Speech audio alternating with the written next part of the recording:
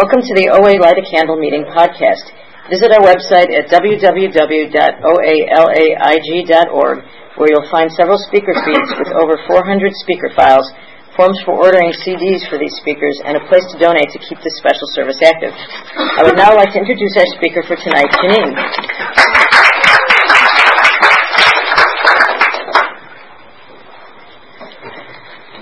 Wow. Hi, I'm Janine. I'm a compulsive overeater. Okay, maybe the Diet Coke doesn't have to take center stage. To get the numbers out of the way, I have been in programs since 1989, and thank you, Martha, for asking me to share. I've currently celebrated 6 years of abstinence in the beginning of February, so clearly not a straight line.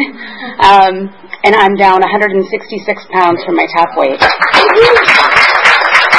I got my pictures, and there's a very, I guess the best picture in there is me in these red pants. You know, as a person who's been overweight my entire life, black was always my friend. And I went through a moment of rebellion where I found these red pants that fit, and I wore them to death, much to my dismay now. So my story is my story.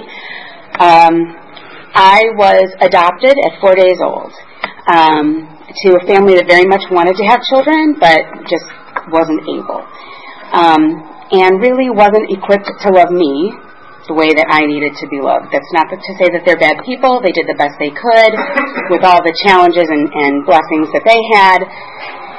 You know, for me, it wasn't a great fit, and that doesn't come from being adopted into that family. That can happen anywhere, but because I was adopted, and I knew that from the very beginning. My mom tells a story that I used to walk up to people when I was, tiny and say, "Hi, I'm Janine, I'm adopted." And until someone turned around and said, "Oh my gosh, poor thing, did they beat you in the orphanage?" I don't know, did they beat me in the orphanage? So, I've always known. It was never a secret. And it really didn't mean much to me as a young person. But eventually, what it came to mean to me in the context of being in a home where I didn't feel loved and, I just didn't feel enough love, I guess, was that I started to focus on the fact that I wasn't wanted from the get-go. And so from there, from not being wanted at the get-go to being adopted into a family that couldn't love me the way I needed to, I started to feel like there was something very wrong with me inside. That there was something I had done, and I couldn't have done it in this life because it started when I was 4 days old. So it had to be something that was wrong with me on a very, very deep level. Maybe past life, maybe something, but clearly I was being punished, and there was nothing I could do about it. And if God didn't like me, I wasn't going to like God right on back. So I mention that because it's a big part of my spiritual journey in this program, coming to find a power that's greater than myself that I can rely on and can turn to and ask for help. So my dad says that I started gaining weight when I was 7 years old. I don't remember ever being a normal weight my whole life, so I can't tell you, anything happened. It just is what it is. My mom's mom lived with us, and as is the case with many moms and daughters, my mom and her mom did not get along. I got along great with my bubby, which is what I called her, and she, being a typical Jewish grandmother, which of course translates to many groups, liked to show us her love with food, and she would, for example, if it's okay to talk about food, she would make oatmeal in the morning and put sweetened condensed milk happy faces on it. I don't know if you've ever seen that stuff, but on a shelf on a warm day, it's like cement. But I remember being a little kid and she would do those little can opener things that would make a little triangle on the top of it, and then she'd put it in the fridge. So I remember standing in that open door of the fridge with the can, just desperately trying to suck this cement out of the can, because I just couldn't stand to feel what I was feeling. And really that is the crux of my disease. My feelings absolutely terrified me. Good, bad, happy, sad, up, down, sideways, no feelings at all. Doesn't matter. I'm always just crawling out of my skin. And I have described it, and I just never know if people actually believe that this is like literally the way I see it. But sometimes I feel like if I don't quiet what's going on inside me, I will literally explode into bloody chunks on the sidewalk. It just feels too big. And food, when you're 7 years old or 6 years old, or 8 or 10 or 12, whatever your beginning happens to be, food is the drug of choice. I mean, it's the easy get. I didn't know, my parents never drank, they smoked, and I thought it was gross, so I never wanted to do that. And my dad was a doctor. He talked to us a lot about the evils of drugs and never wanted to do that. But my dad was a compulsive overeater. My mom, she'd eat 3 M&Ms and be too full for dinner, so whatever. We totally did not relate on that front. So there was that. She's a cat rescuer, and she does really great work with cats. And I always say if I'd had 4 feet and a tail, she and I would have done so much better. She is who she is. She clearly has a loving heart for some things. Just wasn't me the way I was constructed. Just wasn't what she had imagined in a daughter. So I turned to food to quiet all those feelings and continued to go up, up, up, up, up. She brought me to Weight Watchers when I was 8 or 9, and at that point, at that particular Weight Watchers meeting, they would read your weight off, whether you gained or lost, while you were standing in the front of the room, and then they'd boo or applaud as was dictated by your weight loss or gain. And I just remember being a little kid with my mom booing next to me. It wasn't great. So, I could diet for a little while, and also as being a kid, I was very reliant on her and other people to cook for me, and my mom didn't really have the cooking bug, and that's her and her mom's relationship stuff, so I don't get into it, but, we ordered out every single night. This is back in the age, I turned 50 this year, and so that's back in the age of the CB radio. So my dad, who worked downtown Chicago, would be driving home every night, and he would radio in on his CB to ask what he was picking up for dinner. And it was either Tonelli's or Fong's or the chicken rib joint. Those were our staples of food. So that's what I grew up on. We ate it in front of the television. God forbid you should speak during a meal unless it was commercial. Then it was okay. And, so that was the food I had. And then when my mom would put me on diets, I got iceberg lettuce with vinegar or god-awful Green Giant canned green beans. My husband likes to tell the story that when we first started dating, he made me fresh green beans, and I said, I'm not eating those. He's like, why? I'm like, they have food coloring in them. They're so green. I can't eat those. I'm like, I had never had fresh green beans. We'd always have these nasty, washed out green beans from a can. So he thinks that's quite fun. Now I don't eat French cut green beans from a can. Ever. And I rarely eat iceberg lettuce, as a matter of fact. But salads are no longer a punishment. So that's kind of my food journey. Was all fast food, all pick-up food. No real thought about, what that was doing, but a lot of anger about how my body was reacting to what I ate. And, of course, I ate everywhere else, too. I mean, I brought pocket loads of change to school so I could get to the machines and buy whatever. And I shoplifted for food. I did whatever I had to do to get my fix, not unlike anybody else. And I say I'm very lucky. I'm very lucky that I chose food. Because I think that if I had gone at drugs or alcohol the way I went at food, I would truly have been dead long ago. I mean, you don't carry around over 100 pounds for 40 years extra without really going at it. So I did that through college. I went away to college for 1 semester. I couldn't handle being on my own. All I did was eat and stay in my room and read Stephen King novels and listen to Joni Mitchell records. What a great combo. So I came home and I went to my parents approached a friend of mine and said, she's coming home and we don't know what to do with her. And she said, okay, called me up and said, you're going to Columbia College, you're going to study music, which is what you should have been doing anyway. And that's where you're going. I was like, I don't know. She said, no, that's where you're going. Oh, okay. That was what I did. I went to Columbia College and lived in an apartment and just basically continued on my path of eating to soothe everything. I had no other tools. And then Oprah did her big reveal after the OptiFast plan. And I thought, I can do that. I could do that. So I started looking for OptiFast, and I started calling around to local hospitals in Chicago. And I called Martha Washington Hospital, and they said, no, we don't have that, but we have an OA meeting at 7:30. I had only ever heard of OA one time from a therapist when I was maybe 15, 16. And I think my exact words to him were, I'm not going to go sit in a room with fat people and talk about being fat. With all the know-how or knowledge a 16-year-old possesses at that point. And so I have no idea why, when she said we have an OA meeting at 7:30 instead of this OptiFast plan that I'm thinking is the perfect solution, why I actually went. I don't know, but I went. And it was at the hospital in a packed room, very warm.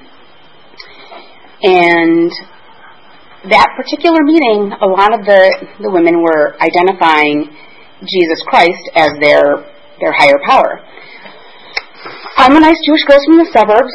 It kind of freaked me out. I was like, do I have to believe in Jesus to be in this room? What if I don't believe in Jesus? Do I have to tell them I believe in Jesus? What if I'm lying about Jesus? I don't know Jesus. So it was kind of scary, And so again, I can't tell you why I came back the next week. But I did.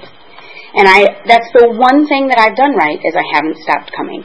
The only time that there was a lapse in my meetings was when we moved from Chicago to here. And I had done the research. I knew where the meetings were. But it was just scary to come to a new place again. And so about a month and a half, maybe 2 months lapsed. And then I went on New Year's Day to the OA office in Reseda. And the meeting was closed, but there was another compulsive overeater in the parking lot. And all I needed was just, 2 seconds of identifying with a fellow, and then I could step back in the rooms. And I've never stopped coming since. The way that I have worked the steps is sporadic, and so when I lived in Chicago, I had a sponsor, and we worked the first 5 steps. And then she left program. And then I had another sponsor, and we went for 5 steps. And then I moved to LA. So, and then I started all over, and I kept starting all over. And I kind of only worked the program to feel better. When you're carrying around 150, 160 extra pounds, I don't know about you, but I felt like physical recovery wasn't a possibility for me. I just didn't think it was possible to lose that much weight.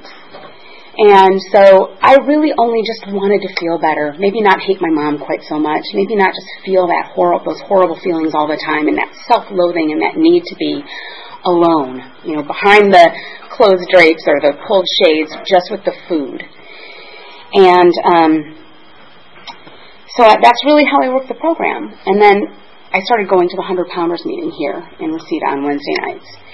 And I started hearing people talk about losing amounts of weight like I had to lose, having lost amounts of weight like was ahead of me, and having lives that they were happy with, and lives that they were comfortable in, and pursuing their goals and their dreams. And I thought, damn, this is not good news.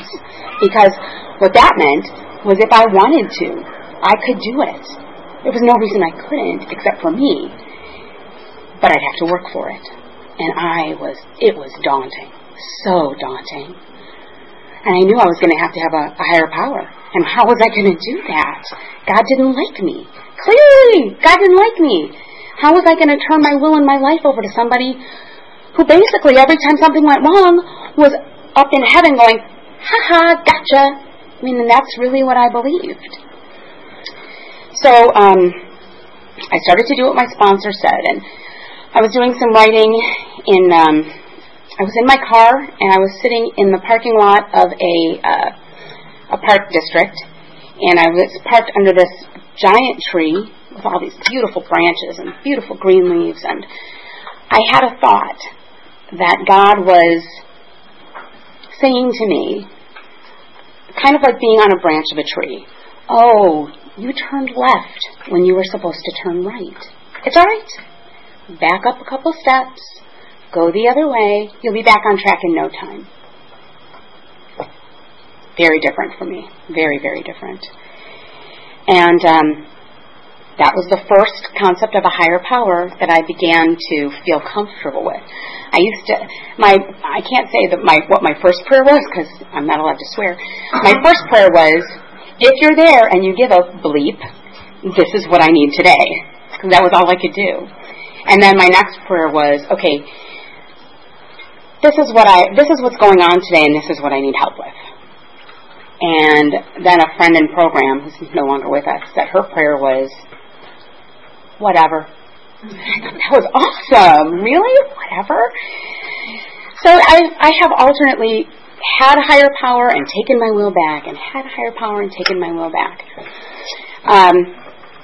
I was working with a sponsor about a year and a half ago, and we went through the steps very quickly. And I remember sitting at the Coffee Bean on Ventura Boulevard, and we were reading through some materials on step 3, and I knew it was coming up to the part where she was going to ask me to take step 3, to turn my will and my life over, to make that commitment. And I'm sitting there listening to her read, thinking, I can't do it. I am not in a good place with this. I don't believe God's going to take care of me. I believe God wants you all, every single one of you, to be happy, joyous, and free. I believe that with all of my heart. I didn't believe it for me. I didn't. And in my book, on the cover is one of these sayings that I have found over time, and it says, God loves me because of who He is, not because of anything I did or didn't do. And I have been carrying that thing around with me. I mean, I pick up sayings and stuff all over the place, and my head likes to talk very nasty to me, so I surround myself with better thoughts. So those are, I have one of those little picture frame things that's wires, and it says friends on the bottom, and these are my happy thoughts. Like I have, all kinds of great thoughts from that book in that wire picture frame, and I have them up at work, and I have them in my book, and so here I am, I'm working step 3 with my sponsor, thinking I can't do it, and that saying popped into my head, God loves me because of who God is, not because of anything I did or didn't do. But that is truly a higher power greater than myself, because I was giving God my very human characteristics of spite and jealousy and all these other things that a true higher power, in my belief, wouldn't have. But that was my higher power up to then. And I remember thinking, oh my God, that is my higher power. I can believe, I don't have to figure this out. God is bigger. God has the ability to love me regardless. And I don't have to do anything. I don't have to be anything. I don't have to pretend I'm not something. And I came to a new understanding. And that is the God that I turn my will over to every single day now.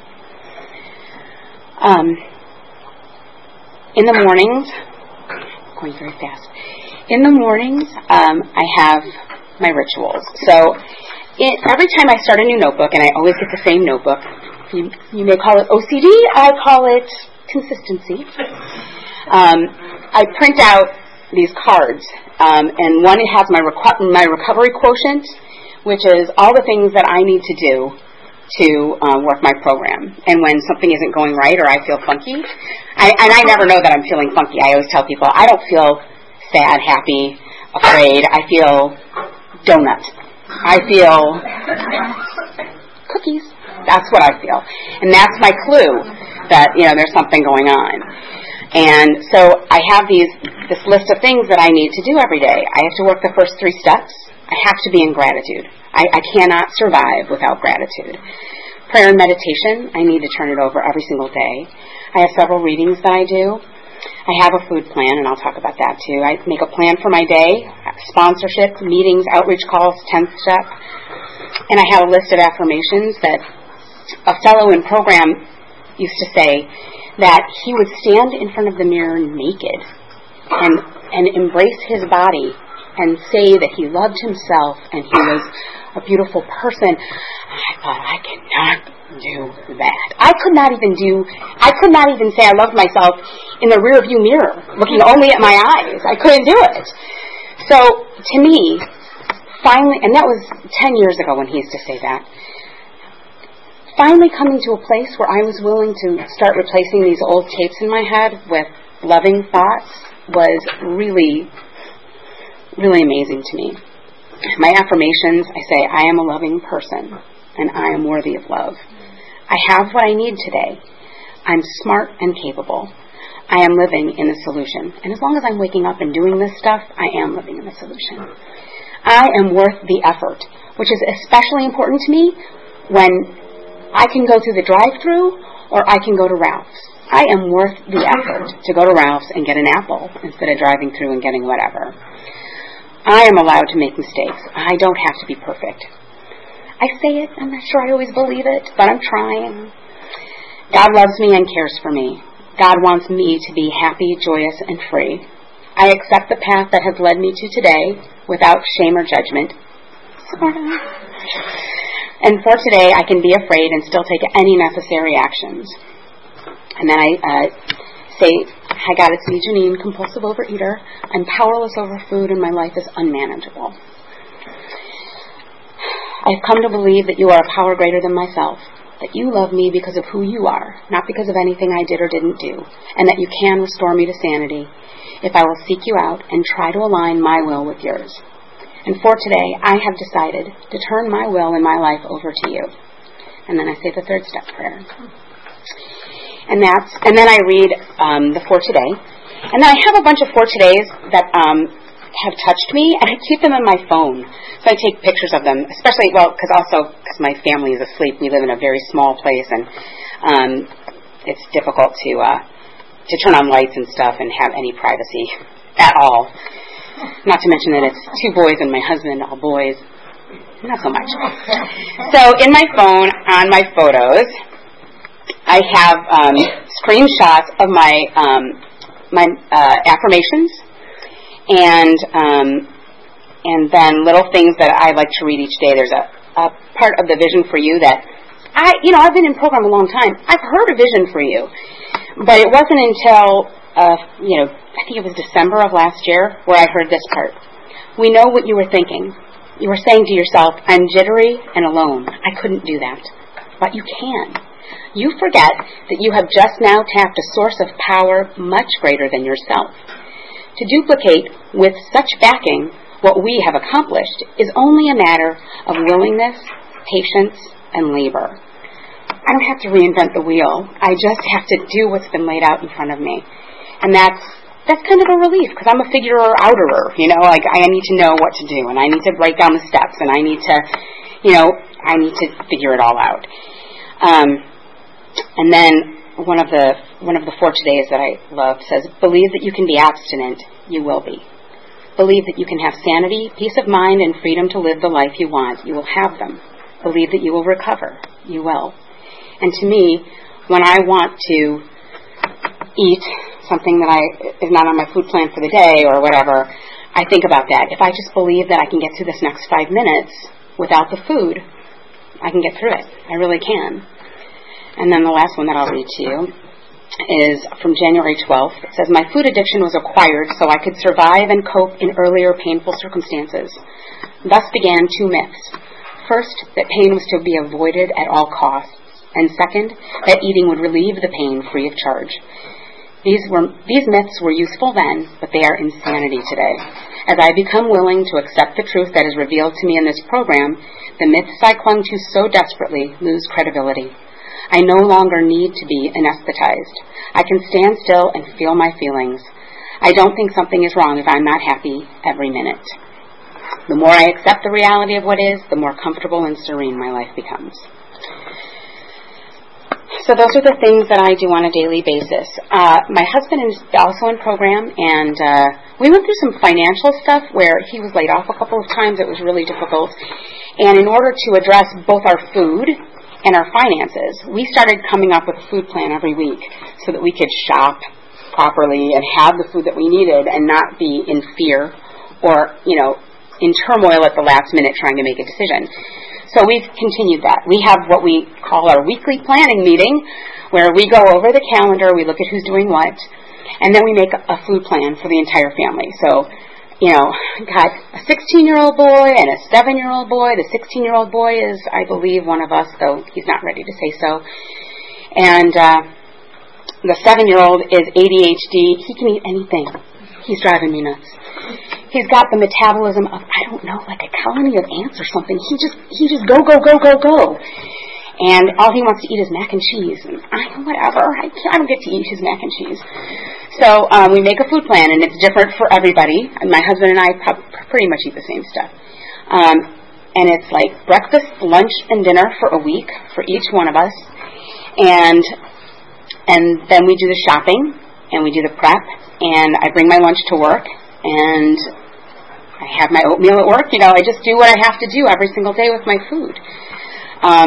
And I just got a new sponsor. I had a fantastic sponsor that I loved and who terrified me, which was probably a good thing, but who worked a program that I just respect her program so much.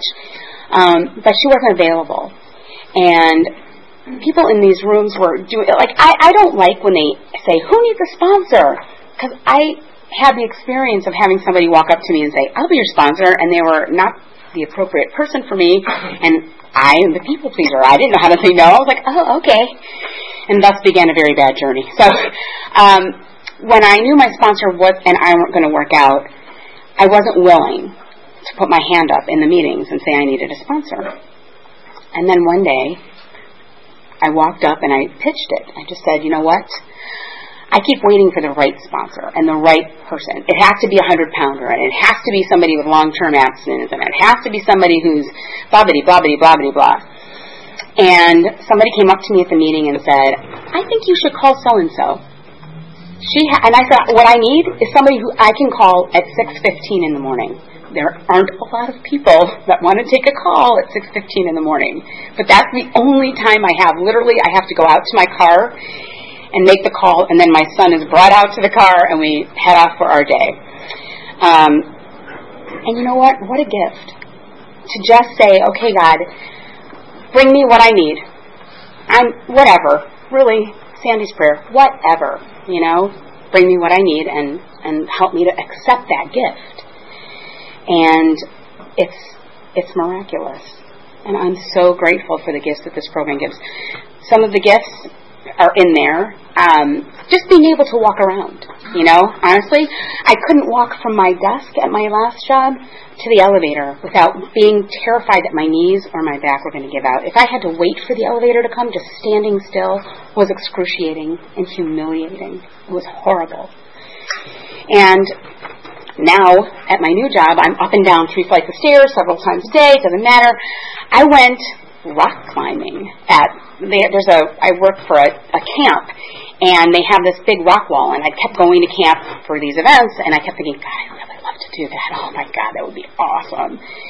And the guy, then I was there one day, and I said, okay, I'm going to try it. And I went up to the guy, and I said, can I do this? And I'm pointing to this body of mine, and I'm like, can I do this? He goes, yeah, you can do this. I'm like, you don't understand. I have lost 166 pounds. I have never done anything like this. And I am not afraid of getting hurt. I am not afraid of falling off that wall. I am afraid that I will fall off that wall and hurt you. And he's like, you can't hurt me. I'm like, yes, I can hurt you. Yeah. He's like, no, climb up the wall. So I started climbing the wall, and he said, let go. Oh, no, you are not going to get me to let go. He's like, let go. Just let go. And I did. And he held me there, And I didn't get all the way up. Maybe next time. But I climbed that wall, and I went hiking in Colorado with my best friend in the whole wide world. And she said, do you want to go hiking? I'm like, I don't hike. She's like, hiking is just walking. I'm like, oh, I can walk. Okay. And I hiked in Colorado. It was amazing. So, and the last one, which is my favorite, is going on an airplane. Really? I didn't know you didn't have to walk sideways down the aisle. I didn't know people could walk straight down that center aisle. I had no idea. My entire life I'd scooched my way through. And I waited, as I would sit down, I would wait for that look of the person coming down the aisle thinking, oh God, don't let it be her. Don't let me be sitting next to her. Because I would be encroaching on their seat. It was awkward and horrible. And now, I'm not that person. Those are just a few of the gifts. Not to mention just being grateful for what I have today. My son is 7, one of them, and he and I we do prayers at night. So what we say is, hi God, it's me Janine, it's me Aaron, thank you for this day. And we each list 3 things that we're grateful for. And then we say, please watch over our family and friends, the homeless people, and he added the homeless animals. And, yeah, he's so cute, delicious. And the homeless animals, and please watch out for Grandpa and Grandma Gloria and Grandpa Bill, who are in, and I quote, really big need. And help us to rest well, recharge our batteries, and wake up refreshed and ready for the day. And then we say, thank you, God, love you, Lila Tov, night-night, and go to bed. And I begin my day with 3 things I'm grateful for, and I end my day with 3 things I'm grateful for. And when I am upset with my husband, somebody taught me to write things that I'm grateful for about him. And when I'm upset with my 16-year-old, and 16 is awful, 16 is bad, bad, bad. I hate 16. And not him, but 16 is awful. And when I'm upset with him, I list the things that I'm grateful for with him. And, it's just making a huge difference in my life. And I'm so grateful for the people, places, and things that this program has brought me. And especially for a relationship with a higher power and knowing that I'm not only am I not a mistake, not unwanted, I can be a person in this world and be a part of OA and my work and my family and my life. So thanks.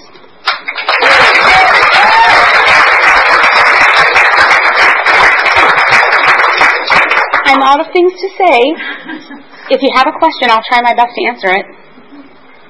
What was my food plan while I was losing weight? So my abstinence is 3 meals a day and up to 3 snacks. I try not to eat 3, but sometimes. My sponsor told me at one point, make your abstinence something that you can live with, come hell or high water. I heard today something that moved me, and I'm going to talk to my sponsor about it. And this person said, your abstinence should be something which requires you to lean on your higher power. So 3 meals and 3 snacks, I can get through that pretty much on my own, but I like the idea of having to turn to my higher power. So the food that I eat, basically, I eat a packet of oatmeal in the morning. I eat 2 string cheeses and a V8 around 10:30. I eat breakfast very early. Well, not very early. Like I eat breakfast around 7:30, 8 o'clock. I eat my snack at 10:30. At 12, I'm absolutely starving, so I have my lunch, which is usually protein and a grain and vegetable and fruit. And then in the afternoon, I usually have a protein bar around 4 o'clock, and then dinner is protein, starch, and vegetables and or fruit. So that's pretty much what I eat. It's fun. It works for me. Not too sexy. But it's not chicken and brown rice, because I couldn't do that 24/7. So was it scary losing all that weight? I did it one time before. I lost 100 pounds once before, and that was terrifying because I had no tools. And I was terrified that I was going to be mugged, raped, robbed. I felt tiny. I felt small. And I wasn't. I was still just about 200 pounds. So, it was scary then. I had so many more tools and so many people to turn to and rely on, and people who had walked that road before me. And maybe that was why I was willing, because I knew people who had done it. Now, I will tell you that since I lost the weight, I am enormously grateful to be in a smaller body. I can't even begin to illuminate the reasons here for you, but or enumerate, whatever. But I can tell you that my body, I struggle with my body image because contrary to all the ads on television, you lose 166 pounds, you don't go, and all of it just disappears. So my body does not look the way I thought it would look 166 pounds lighter. So it's still a challenge every day, but I get to go, like I was worried, I've always been worried about traveling and losing my suitcase. Because I don't know if there's a Lane Bryant where I'm going. I don't know if there's an Avenue or somebody or a place that has big enough clothes for a person who's over 300 pounds. What do I do if they lose my suitcase? I can go to Walmart if I need to and get a pair of jeans and a shirt, and I'll take the fear of being in a smaller body, and I'm not afraid like I used to be. Thank you so much. Thank you.